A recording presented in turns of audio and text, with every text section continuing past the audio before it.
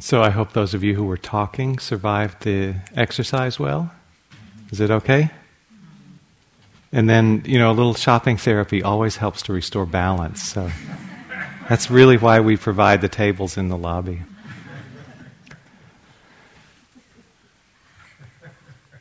Someone asked a Zen master one time, what is the value of a lifetime of practice? And he replied, an appropriate response. And when I first heard that, I was really disappointed. Because for me, that was very undramatic for a Zen master.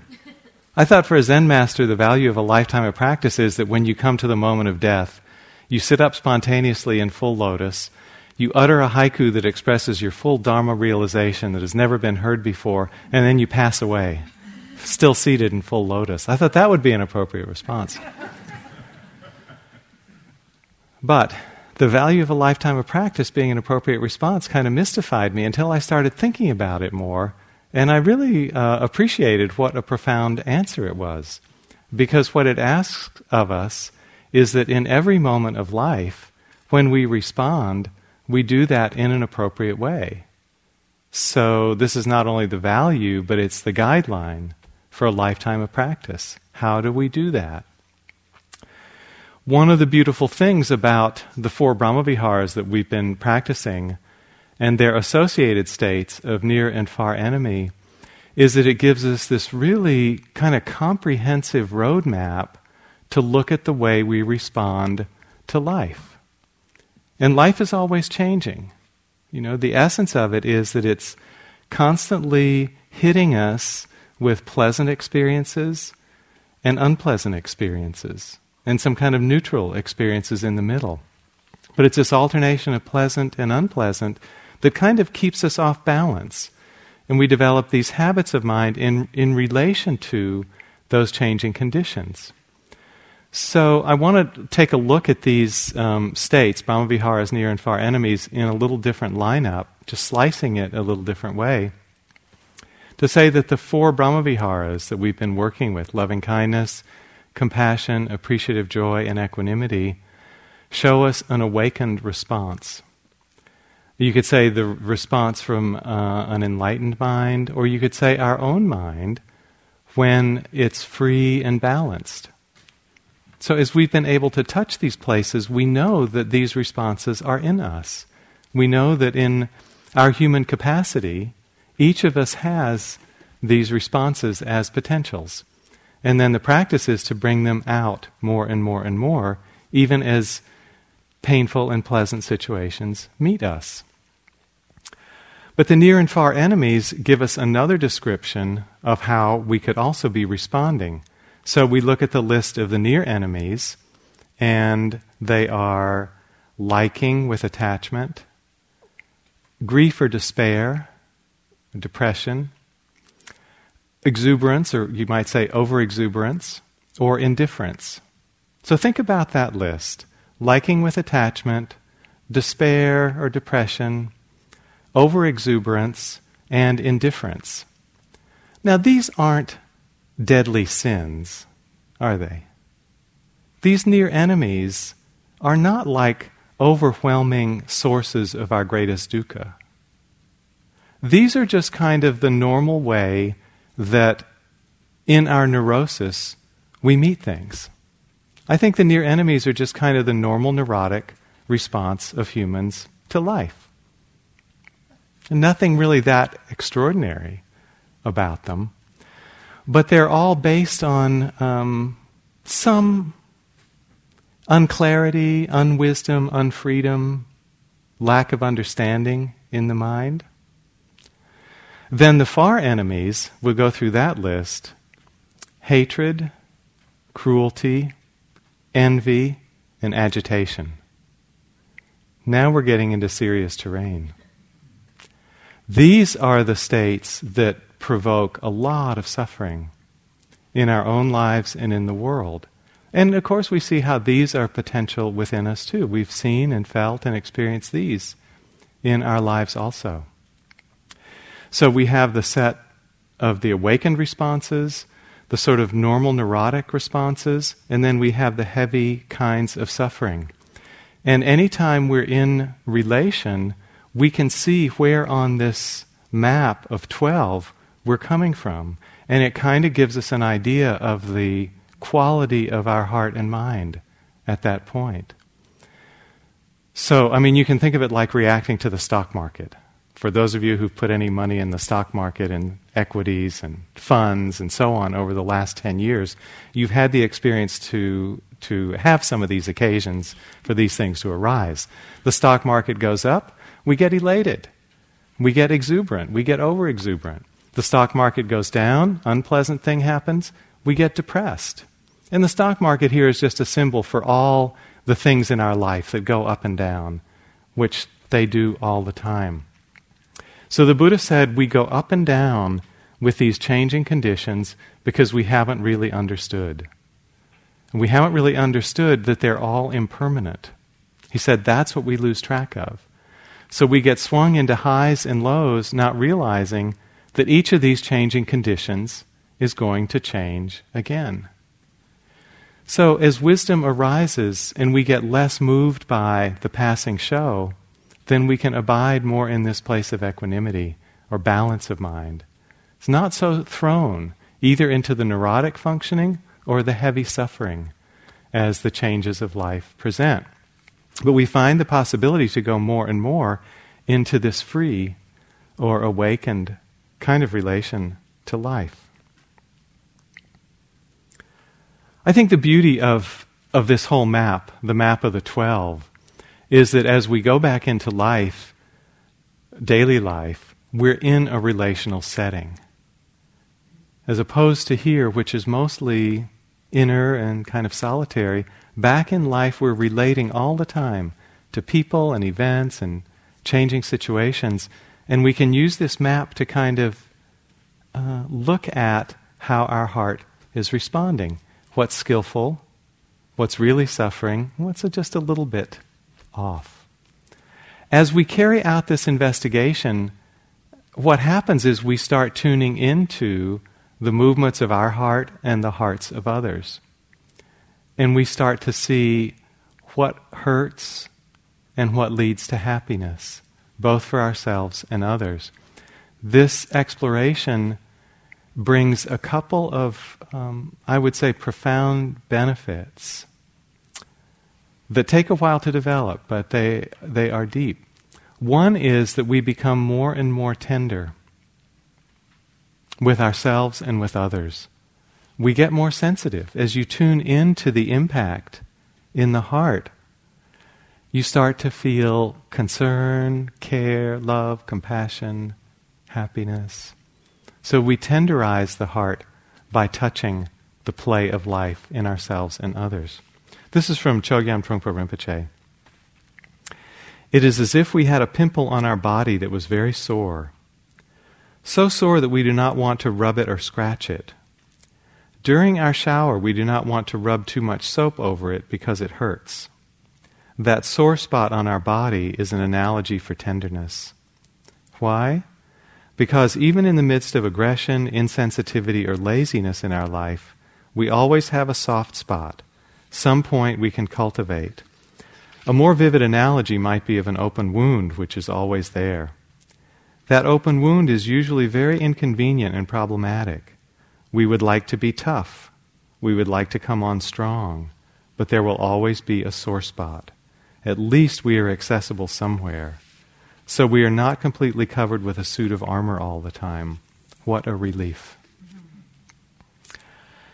So this quotation really points to this tenderness as also being a kind of vulnerability. It's where we feel life, but it's also where life touches us. And we realize that our sensitivity means that we're vulnerable all the time because at any moment, anything can happen. This really came home to us with the experience of a friend of ours. He's a Dharma practitioner, and he was having some practice time and vacation time in Asia a few years ago.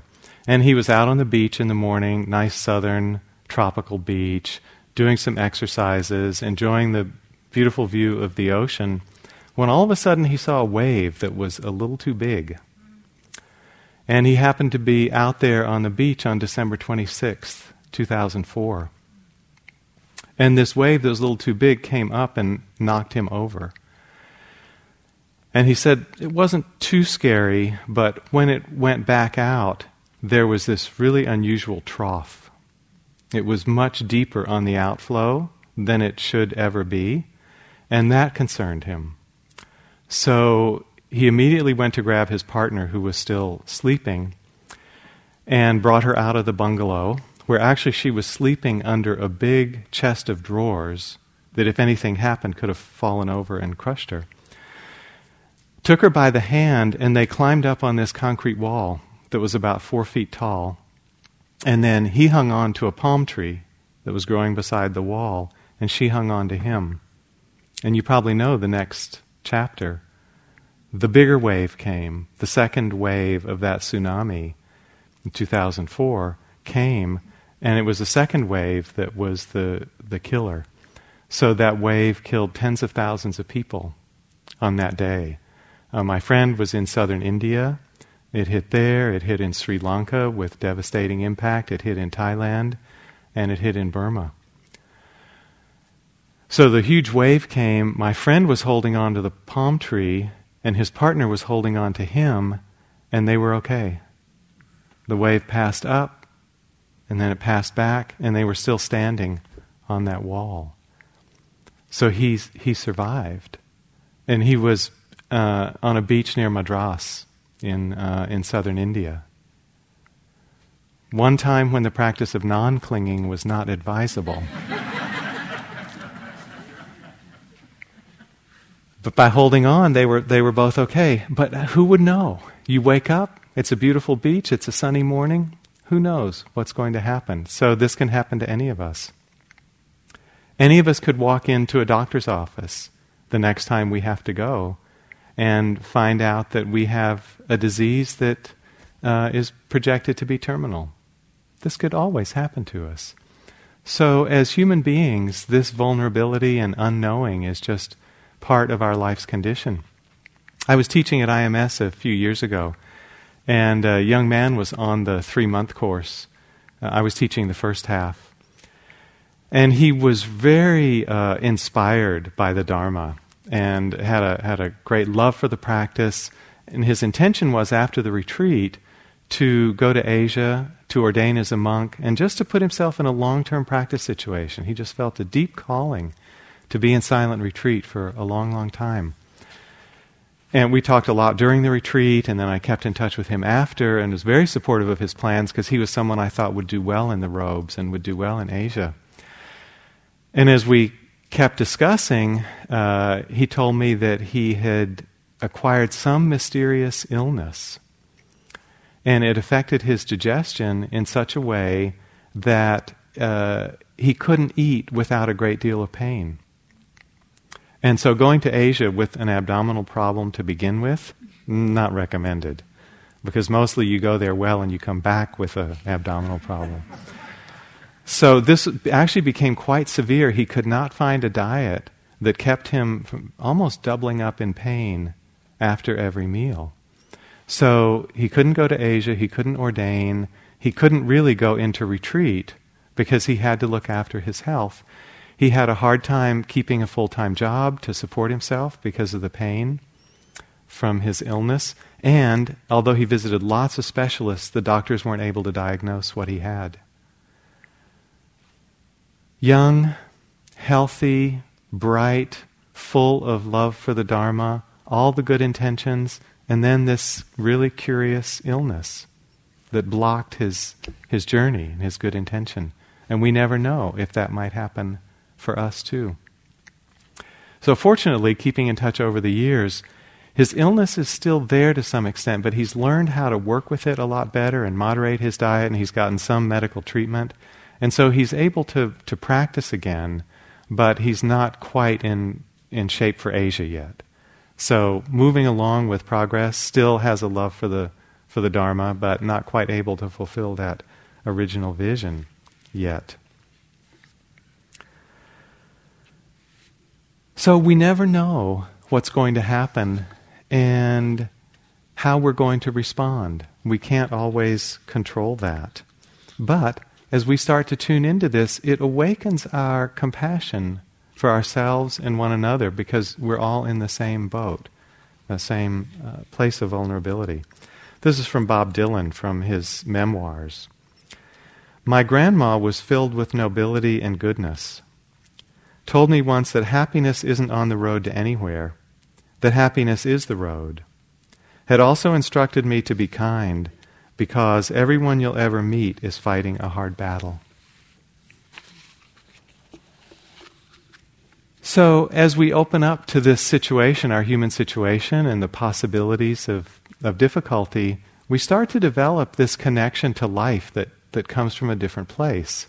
Sally told a whale story the other night about the whale that had gotten tangled up in the fishing net, and she also mentioned one that happened off our coast near the Farallon Islands near San Francisco. And I just wanted to read you a little bit from that account. So in this one, the whale had gotten tangled up in crab pots. And these are fishing lines with heavy pots that dangle off the end. And there were about 4 lines going through that each weighed close to 1,000 pounds, weighing the whale down. It was a female humpback, about 50 feet long. So the Marine Mammal Center came out with a boat of divers to try to rescue her, to cut the cords that were around her. And this is an account from the divers. The whale floated passively in the water the whole time, giving off a strange kind of vibration. One diver worked around the whale's face, and this is his quote. When I was cutting the line going through the mouth, her eye was there winking at me, watching me. He said, it was an epic moment of my life. Could you imagine working on the whale right next to her eye? But he was there for about an hour, cutting through that line. And the other divers were working all around her too. When the whale realized she was free, she began swimming around in circles in apparent joy, according to the rescuers. She then swam up to each diver, nuzzled him, and then swam to the next one. It felt to me like she was thanking us, knowing that she was free and that we had helped her, one of the divers said. She stopped about a foot away from me, pushed me around a little bit, and had some fun. She seemed kind of affectionate, like a dog that's happy to see you. I never felt threatened. It was an amazing, unbelievable experience. Can you imagine the kind of connection that they would have been feeling with her at that point? That is tenderness. That's beauty. These connections that happen, and I'm sure you've all felt them over this week, to the people in your meditations, to one another, to the animals who are here on the land, are very special. And we shouldn't just gloss over them, because there's a kind of deep meaning here. And what these connections do, when we kind of feel ourselves in another's shoe, or we can understand what another person is going through, it takes away a little bit of our sense of isolation. We've been teaching for some years retreats for scientists, both here at Spirit Rock and at IMS in Massachusetts, because neuroscience especially has gotten so connected to the Dharma. And this didn't happen by accident. Some neuroscientists were meditators. They became close to the Dalai Lama. The Dalai Lama has a great appreciation for science, and he personally enthusiastically endorsed these gatherings that would happen every year of meditators, a lot from Asia, and scientists in the West, because he felt there was a lot of potential there. So these retreats grew out of that, because we felt that it would be good if the scientists had a first-person experience of what they were investigating. So if they understood what meditation was about, they could devise the research better, ask more interesting questions, and really understand what the meditators were going through. So the scientists have a name to sell this project to their superiors. Coming on a retreat like this is not just a meditation retreat, it's called first-person research. So there was a lot of first-person research going on at these scientific retreats, and it was a wonderful exchange. And then they got to talk with each other toward the end. Well, on one of these retreats, one of the scientists said something very interesting. There are so many different research projects, and I can't remember which one this came from. But they said that the recent research they're doing shows that maybe the deepest source of people's unhappiness is a sense of isolation. And this isolation happens on a lot of levels. For one thing, in our country today, the community has broken down. The nuclear family is kind of shaky, and the extended family isn't absent, and the wider community is often not there at all for people. So we grow up in the West without a sense of a lot of connection, which is very different than established societies in Asia, for example. So this sense of isolation manifests in us in a way that we think we're really unusual. We sort of don't have enough close extended contacts to see how normal we are. We're all actually really normal, but we don't know that. And so we each just kind of grow up in our little cylinder of personality, and we think we're strange, but we're not. We're all so much alike. So the Brahmaviharas start to show us this kind of interconnection, and as we learn it through this practice, it breaks down this sense of being different. In a way, this is the fate of too much emphasis on the individual. Western cultures put so much emphasis on individual rights, whereas a lot of Asian cultures put a lot of emphasis on social cohesion and sacrificing some individual choice in order to align with the community. And here we've become very individualistic, over-individualistic, and it's bred this kind of isolation. So in this individualism, part of what happens is we define ourselves by how we're individual or unique. So as we grow up, we tell ourselves all kinds of stories about how we're different from other people. I'm different because I have more suffering, or I was more wounded when I was a child, or I'm different because I'm the best athlete in my school, or I got the highest grades on my SAT.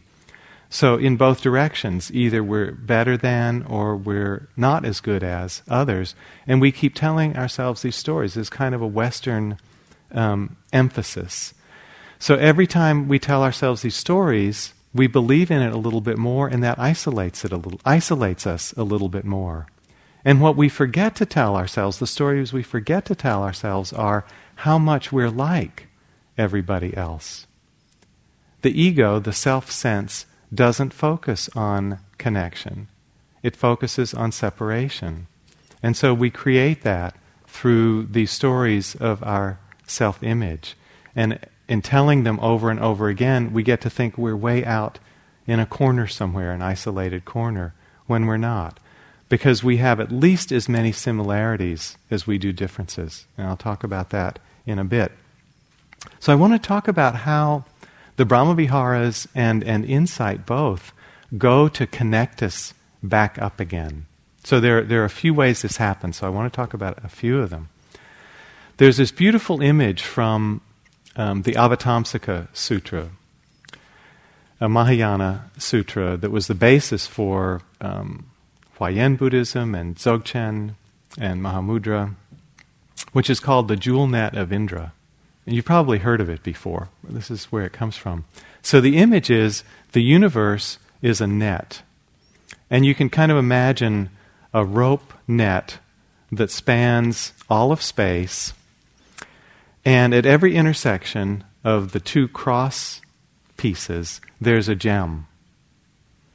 So the whole universe is like this rope net, and then there's a gem everywhere the two pieces intersect. So that's what the net is made of. So the gems are all different. There are crystals, there are diamonds, there are rubies, there are emeralds, there are sapphires. They have different cuts and different weights and different facets, but every one is a gem, and every gem is translucent. So that means when you look in one gem, it picks up all the other gems in the universe. So each gem reflects all the other gems. They're contained within it. So this is a metaphor for sentient beings. Each gem represents a sentient being. We're different from one another, but we're also translucent. Things shine into us and through us. And if you open up each individual, what you get is all the rest of us. Right? Your experience right now is composed of everyone else in this meditation room. That can only happen because you're basically empty. That's how you can fill up with all the rest of us. But your experience in this moment is of everyone else. And that's the experience for each of us. So you can kind of feel how this gem operates. We're open enough to hold everything around us. So you can see how we interpenetrate each other. So I'm part of your experience right now as you listen, and you're part of my experience as I speak. So you're part of me, and I'm part of you. And this is happening all the time. But we sort of forget this, and we put up this fiction that says, this is my wall, you're in your wall, we're really entirely different. We're not entirely different. We make up each other. And in that making up, we transmit our minds to one another. Mind states are contagious. States of being are contagious from one to another. We inherit things from our parents, we pass things on to our kids, our friends, etc. This is why the Buddha said that one of the most vital factors in walking the path was association with the wise. Because when we're around people who are wise and developing, we pick up those qualities and we align our lives with those good qualities. So this is one way that we're very deeply interconnected, that we are part of each other's reality, and we touch each other and we affect each other in that way. But the Brahmaviharas open up another way that we're interconnected, and I'd like to read just a little bit of this poem called Kindness by Naomi Shihab Nye, a Palestinian-American poet. A lot of you have probably heard this, so I won't read the whole thing. Before you know kindness as the deepest thing inside, you must know sorrow as the other deepest thing. You must wake up with sorrow.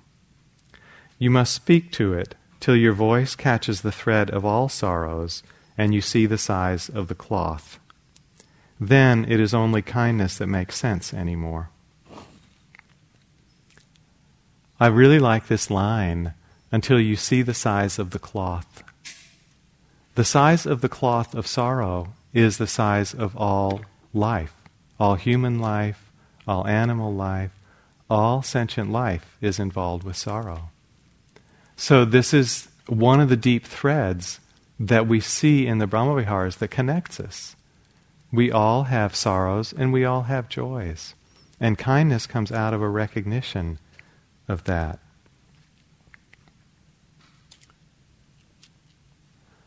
The Buddha said that metta is like a gentle rain that falls everywhere without discriminating. Falls on all beings similarly. So in this way it's immeasurable, it's boundless, it can apply to everyone. And one of the reasons, he said, had to do with our deep relationships to one another. Now I'm going to read a passage from the Buddha that's based on the concept of rebirth. You may or may not believe in this, so I'm only offering it for your consideration. But the Buddha said that he could see with his concentrated powers the extent of lives that we have all gone through. And he said they're countless. He said he recollected at one point 100,000 of his own past lives. So he said, if you look back at all the lives that we have lived, it's not easy to find any being who has not been at some point or another your mother, or your father, or your sister, or your brother, or your son, or your daughter. You may or may not believe in that teaching, but what if that was true? What if you could look around this room and know that everybody here, and we all have some kind of bond anyway, some kind of shared interest, everybody here had been an intimate family member at some time in the past. You might be looking at your mother. You might be looking at your son. How would that feel? It might depend how you feel about your family of origin. But it would sure make us feel more connected and more intimate in some way. And so we kind of understand these lines from the Metta Sutta that we've been chanting. Even as a mother protects with her life her child, her only child, so with a boundless heart should one cherish all living beings, radiating kindness over the entire world. There was a nice story that reminded me of this passage. Jack Kornfield is the main founder of Spirit Rock and raised a daughter in this town of Woodacre named Caroline. And Caroline is now about 25, I think, and she's in law school at Berkeley planning to become a human rights lawyer. A lovely woman. So Caroline was driving back from Berkeley to Woodacre one day, and she was driving along Sir Francis Drake by the ferry terminal, where you catch the ferry from Larkspur into San Francisco. And it's a big road. It's 3 lanes in each direction. So she got near the traffic light by the ferry terminal, and the traffic started really slowing down. And it was odd because it wasn't rush hour particularly. There was no reason. And it was just inching along, and as she got up to where it was slowest, she saw what was happening. A mother duck was trying to cross the 3 lanes of traffic. So cars were stopping and swerving around her and trying to, go on their way, because in Marin, nobody wants to be 5 minutes late for dinner, for gosh sake. So they were still moving, and the mother duck was kind of going in between, and behind her were 6 little ducklings. So Caroline and her friend got up to this point and said, this is no good. She stopped the car and blocked her lane, and they both got out and slowed down and stopped the cars next to them, and that gave the mother a clear path to walk to the median and hop up, and the 6 little ducklings walked to the median, but they couldn't hop up. So Caroline goes over and scoops each of them up and puts them on the median. Problem solved, right? No. 3 more lanes to get to the water. So cars are slowing down now on the other side, and people are honking and shouting, get moving, what's going on? So Caroline and her friend go over and stop that line of traffic. And then they let the mother duck and 6 ducklings walk across 3 more lanes, and then they have a clear shot to the bay. I thought that was a great gesture. I love that. Just stop, you guys. We're going to let these ducks go across. And so that's kind of protecting as one would protect one's only child, cherishing all living beings like that. That was beautiful. Then there's this really lovely quality that's talked of in Buddhist practice that grows out of this universal love and also universal compassion. And I want to lead up to it little by little. When we have this feeling of metta for all beings, as Sally led us in this morning, and a lot of lovely imagery, when we have that feeling of metta for all beings, we want all beings to be happy, don't we? I hope you could touch that possibility. Any being that we can imagine, we want them to be happy. And as compassion can be extended in the same way, we don't want them to suffer. This is love and compassion together. We want them to be happy, and we don't want them to suffer. What's the best way that we can affect that? We can't control the outcome right now, but what's the best way we can affect that? In other words, if you really wanted someone you cared about to be as happy as possible and really not suffering, what would you want them to do? Wouldn't you want them to wake up and become inwardly free? Isn't that the best security for happiness and release from suffering? This complete inner peace and freedom? From the Buddhist point of view, it is the best way to help someone attain happiness and come out of suffering. So, if our goal is to help all beings become free, what's the best way for us to affect that? Is it to set up a scholarship fund for Spirit Rock? Or would it be to practice ourselves so that we became free and understood the path out of suffering and toward true happiness? So that's the thinking in the Buddhist camp anyway. That if we can attain our own freedom, then we're in the best situation to help all other beings come out of suffering and into genuine happiness. This motivation to free ourselves in order to be of greatest benefit to all beings is called bodhicitta. And these are two words. Bodhi means awakening. Citta means consciousness, mind, or heart. So a nice translation of this is awakening heart. The awakening heart. When we have this aspiration to free ourselves so we can best help others achieve happiness and a release from suffering. This can become a motivation in our practice that we reflect on and strengthen and restate to ourselves again and again. And it's really just an outgrowth of unlimited love and compassion.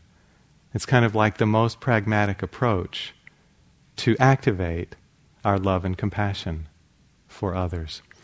So, this is something that's highly recommended in a lot of schools of Buddhist practice, to reflect on your wish to help others in this way.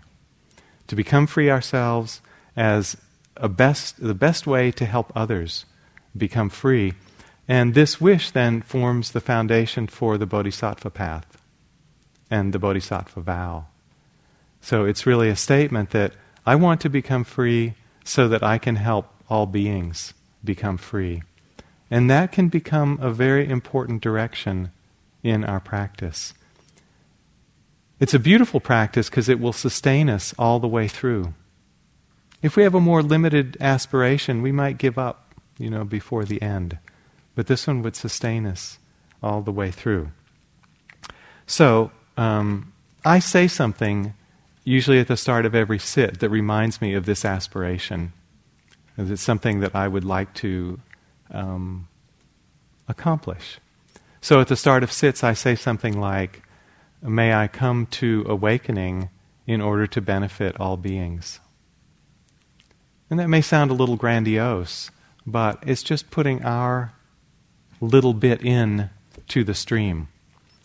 So even the Dalai Lama says he has a hard time really making this a big practice. So it may not appear like a big burning bonfire right now, but even a little candle flame is good. A little suggestion of this. The Dalai Lama says, I cannot pretend that I am really able to practice bodhicitta, but it does give me tremendous inspiration.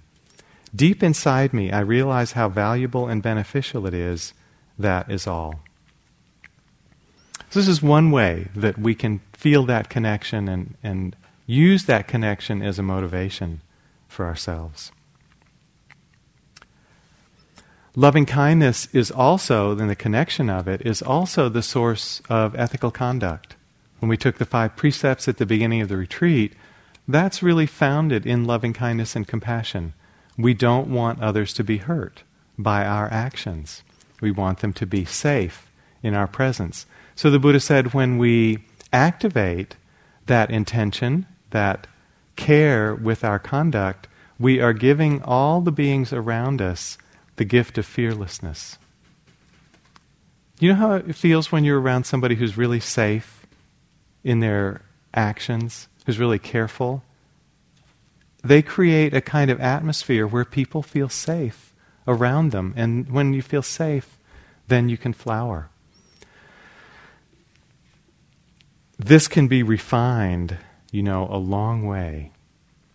So a few years ago, Oprah Winfrey was interviewing the Dalai Lama. And I have a lot of appreciation for Oprah and the way she takes brilliant spiritual teachings and offers them to a wide audience. She has taken people like the Dalai Lama, Joseph Goldstein, Sharon Salzberg, and James Barras, and introduced them to a very wide readership. James's class attendance like doubled after his appearance in Oprah. So she was interviewing the Dalai Lama, and she started off by asking him, have you ever had to forgive yourself for anything? So she was kind of asking him about his conduct and how he felt about that. The Dalai Lama replied, small incidents like accidentally killing an insect. Killing an insect, Oprah said. Okay. The Dalai Lama continued, my attitude toward mosquitoes is not very favorable.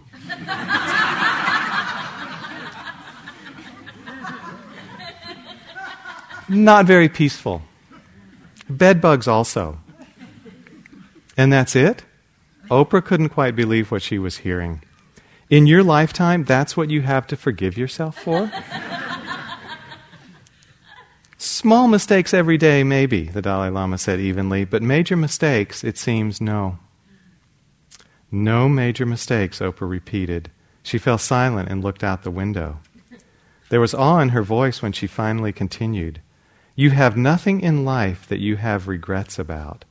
That's a great life, to have no regrets. Regarding service to Tibet, the Dalai Lama said, service to Buddhism, service to humanity, I have done as much as I can. Regarding my own spiritual practice, when I share my experiences with more advanced meditators, even those who have spent years in the mountains practicing single-pointedness of mind, I don't lag too far behind. And of course, part of that beauty of mind and that clarity and stillness and peace is because of his care with his conduct. That lets him enjoy a lack of guilt or remorse or confusion that lets his mind settle. So he's been doing this a little longer than us. We're probably about 14 lifetimes behind at this point, but we'll catch up. We just have to keep going. Loving kindness is also the source of this quality of generosity. Kamala talked this afternoon about the practice of generosity and its central role in the Buddha's teachings. Generosity is founded on this sense of empathy, that we care about others. There are a lot of things going on in the world these days that are very discouraging. You know, you read a news report, you read a newspaper. It hasn't gotten a lot better in the last week. So it's easy to have a pessimistic view of the world today, but there are also a lot of beautiful things going on that don't make the papers. Paul Hawkins' second most recent book, I'm going to read the title. It's called Blessed Unrest, How the Largest Movement in the World Came into Being and Why No One Saw It Coming. And what he talks about are all the nonprofits and non-governmental organizations and individual foundations that have been just set up out of individuals caring, whose mission is to promote, health or justice or education, general welfare for people all around the world. So there is this huge movement that's going on in small groups and large groups. You could take the Bill and Melinda Gates Foundation, which has an endowment of something like $50 billion right now. Or you can take a group smaller to home. Hawken went out and did the research, and he counted up about 1 million of these groups that he could locate and identify. So this is beautiful. Almost everywhere you turn, you hear stories like this. Dr. Paul Farmer in Haiti. The work that Greg Mortensen has done in Afghanistan and Pakistan, even though it's come under some criticism, a lot of good has been done. And in our own community, I have 4 separate friends who are doing work in Burma like this. So Kamala and Steve have a schools project in Burma. And every year they take in at least $100,000 to build schools. And in Burma, you can build one school with $25,000. So they've been doing this for a few years, so they've probably built something like 12 to 15, 20 schools in Burma that wouldn't have been there because the government's not putting that money out. But once a school is built, the government will provide a teacher. Another friend has been going in every year just collecting donations by an email list, and last year went in with $60,000 to bring relief to villagers that were affected by the cyclone, and also to help nunneries that don't get as much support as the big monasteries. So there's this very small nunnery that she visits and supports. Two nuns who were planning to go into retreat in long-term practice, when the cyclone hit, this same tsunami in Burma, a lot of orphans came out of that because the adults were killed. And all of a sudden there were these 20 young girls who had been orphaned from that area. So these two sisters put aside their retreat plans and decided that what they really needed to do was to create a little nunnery where they would raise these 20 girls. And of course they didn't have the money to do that, but they just took on gaining resources to have these girls fed and clothed and educated. And they were living in very ramshackle conditions with thatched roofs that were leaking and like 10 girls jammed into a room about 6 feet by 10 feet for sleeping. So Carol and her friends came along, identified this nunnery, and have been steadily bringing more resources, enabling them to build bigger buildings, provide better facilities for the classrooms, books, robes.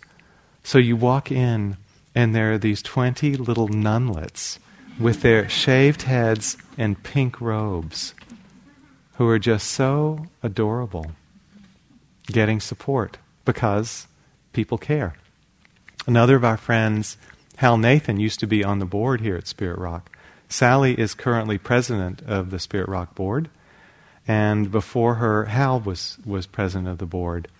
So Hal's a very valued Sangha member, has a foundation called the Foundation for the People of Burma, and annually gathers about $6 million to take into Burma to provide health care, mostly in rural areas where no health services would be available if he wasn't doing it. So we see this all over. People are getting inspired, and just out of their own sense of loving kindness and compassion, taking on these projects and offering to people who really, really need it. So this is one of the most encouraging things that I see happening in the world today. And through all of this, it's all supported by their care. This is a quote from Alice Walker, the author of The Color Purple. As I get older, I realize the thing that I value the most is good-heartedness. And so we start to feel that, we start to look for that, we start to see how it's manifesting in the world. We start to have that value. So this is Trungpa Rinpoche again, continuing on from this quote about the sore spot. There's also an inner wound called Tathagata Garbha, or Buddha nature. This is like a heart that has been sliced and bruised with wisdom and compassion. When the external wound and the internal wound begin to meet and to communicate, then we begin to realize that our whole being is made out of one complete sore spot altogether. That is called bodhisattva fever. That vulnerability is compassion. We really have no way to defend ourselves anymore. But what's beautiful is that as the heart has opened up in that way, it's gained in strength. It's not that opening up the heart makes us weaker, it makes us stronger. So again, a story about the Dalai Lama. He plays on a very big stage. He plays on the stage of global leadership in the spiritual dimension, and it has been for years in the political dimension, bearing the weight of responsibility for Tibet on his shoulders. So he was here in this hall several years ago in a meeting with about 220 Buddhist teachers. And the format was that people would make presentations to him and then ask for his response. And I don't think it was quite the best format, but it was a format we used. So one person would present, then another person would present, then another person would present, and then say, Your Holiness, what do you think about all that? And at one point I remember he just said, Oh, nothing left up here. First person present, I had something to say, but now that's gone. I don't remember anything. Ha ha ha ha ha. And you just laugh about it. You're just so straightforward about it. But some of the presenters were rather direct, or I would say even a little cheeky with him. So one of the presenters wanted to ask the Dalai Lama about the popularization of Buddhism that was going on in our culture. And I'm sure you can see there are things like there's a perfume called samsara. Resorts will advertise with taglines like, in 2 days here, you'll be in nirvana. Now this is beginning to happen. It's getting kind of even commercialized. So this person mentioned all this popularization that's going on, and he said, and you, Your Holiness, are the biggest popularizer of them all. There's a risk that Buddhism is going to become trivialized and commercialized through this. So what do you think about this? So the Dalai Lama was just quiet for a minute while he reflected on it. And then he said, some people, you see, they call me living Buddha. Other people call me God King. He said, no, I am not. I'm just a simple Buddhist monk. But others call me counter-revolutionary. They call me wolf in monk's clothing. But you see, I look back at my own intention. If my intention is sincere, then that's what is important. How I'm perceived is up to others. I don't care.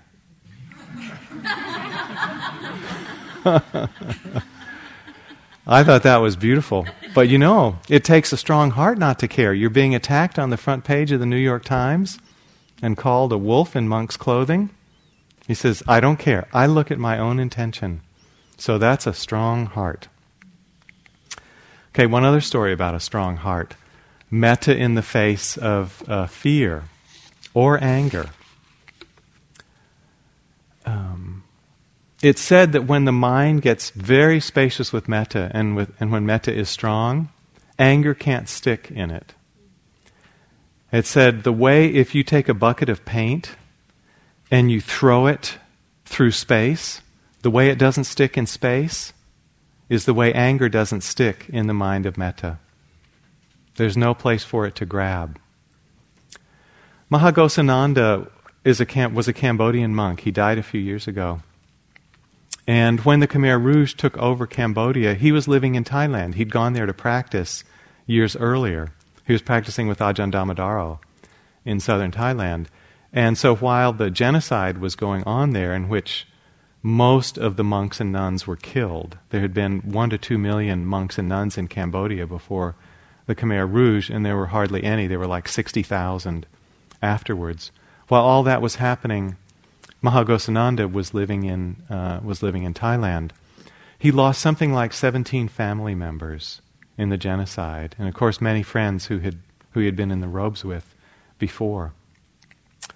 Then when the political system changed, I think the Vietnamese invaded and the Khmer Rouge were pushed out of power, it became safe to live in camps, refugee camps, along the border with Thailand. Safer. And at that point, Mahaghosananda moved into the refugee camps to give some Buddhist support and teaching and some kind of solace to his people, the country people. While he was living there, he began to teach what he understood would be needed for the healing of his country. He had a lot of grounds for anger. He'd lost his sangha. He'd lost almost all his family members. But that didn't change his attitude in one way. So he started holding large gatherings on the holy days, and tens of thousands of the refugees would come and gather to hear his talk on the Dhamma, because there weren't so many monks or nuns left anymore. And what he had them do, he printed up brochures and handed them out and had them chant a passage from the Dhammapada, classic Buddhist text. And the passage is the one that's fairly famous that says, hatred never ceases by hatred. Hatred only ceases through love. This is an ancient and eternal law. So he was preaching nonviolence, love, compassion, and reconciliation. And he was attracting a lot of interest and a lot of followers. Well, this threatened the Khmer Rouge's power because they were also in the camps and trying to wield what power they had. So there began to be threats against Mahagosananda's life. And his supporters became very concerned and said, look, we want you to stay, we want you to survive. He became, about this point in time, the patriarch of Cambodian Buddhism because he was the most senior monk left. We don't want to lose you. You're too important for your country. So look, take some money, go to the capital, Phnom Penh, get a flight to Paris, and you'll be safe there. The Khmer Rouge won't get you in Paris. So Mahagosananda took the money, got on a train, was away for about a week. When he came back, his friend said, you're not supposed to be here, you're supposed to be in Paris. And what he had done with the money is he had printed up like 50,000 more brochures that had the chant, hatred never ceases through hatred. And so he could pass more of the chant books out to the villagers in the refugee camp. So this is metta in the face of anger, metta in the face of fear. There's enormous strength in this state of mind.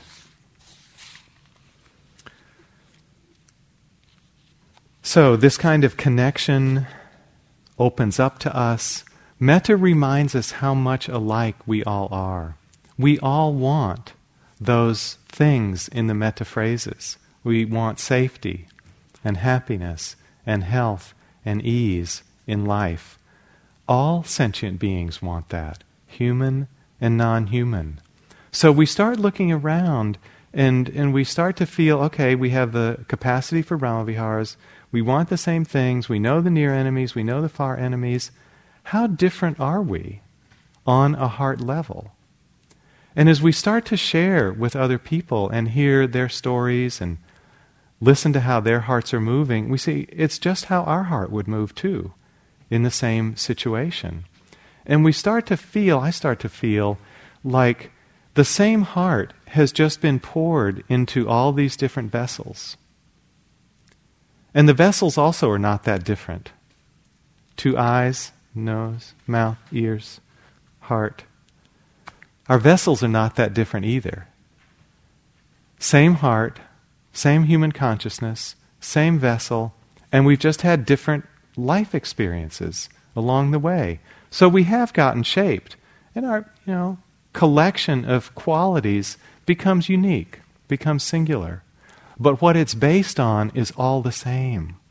Fundamentally, there's no real difference in our makeup.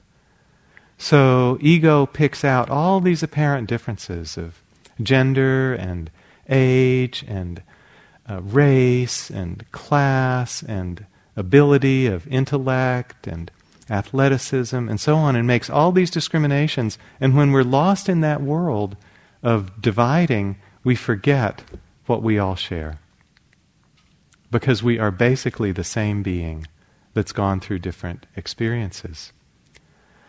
So I'm just going to close with this lovely poem from Rumi's teacher. Not much is known of Rumi's teacher. His name is Shams. He came from a town called Tabriz. But this poem is attributed to him. I, you, he, she, we. In the garden of mystic lovers, these are not true distinctions. Let's just sit with that for a minute.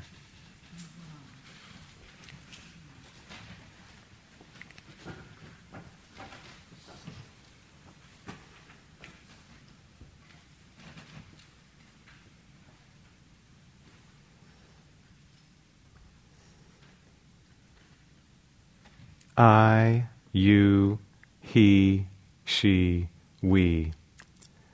In the garden of love and compassion, these are not true distinctions.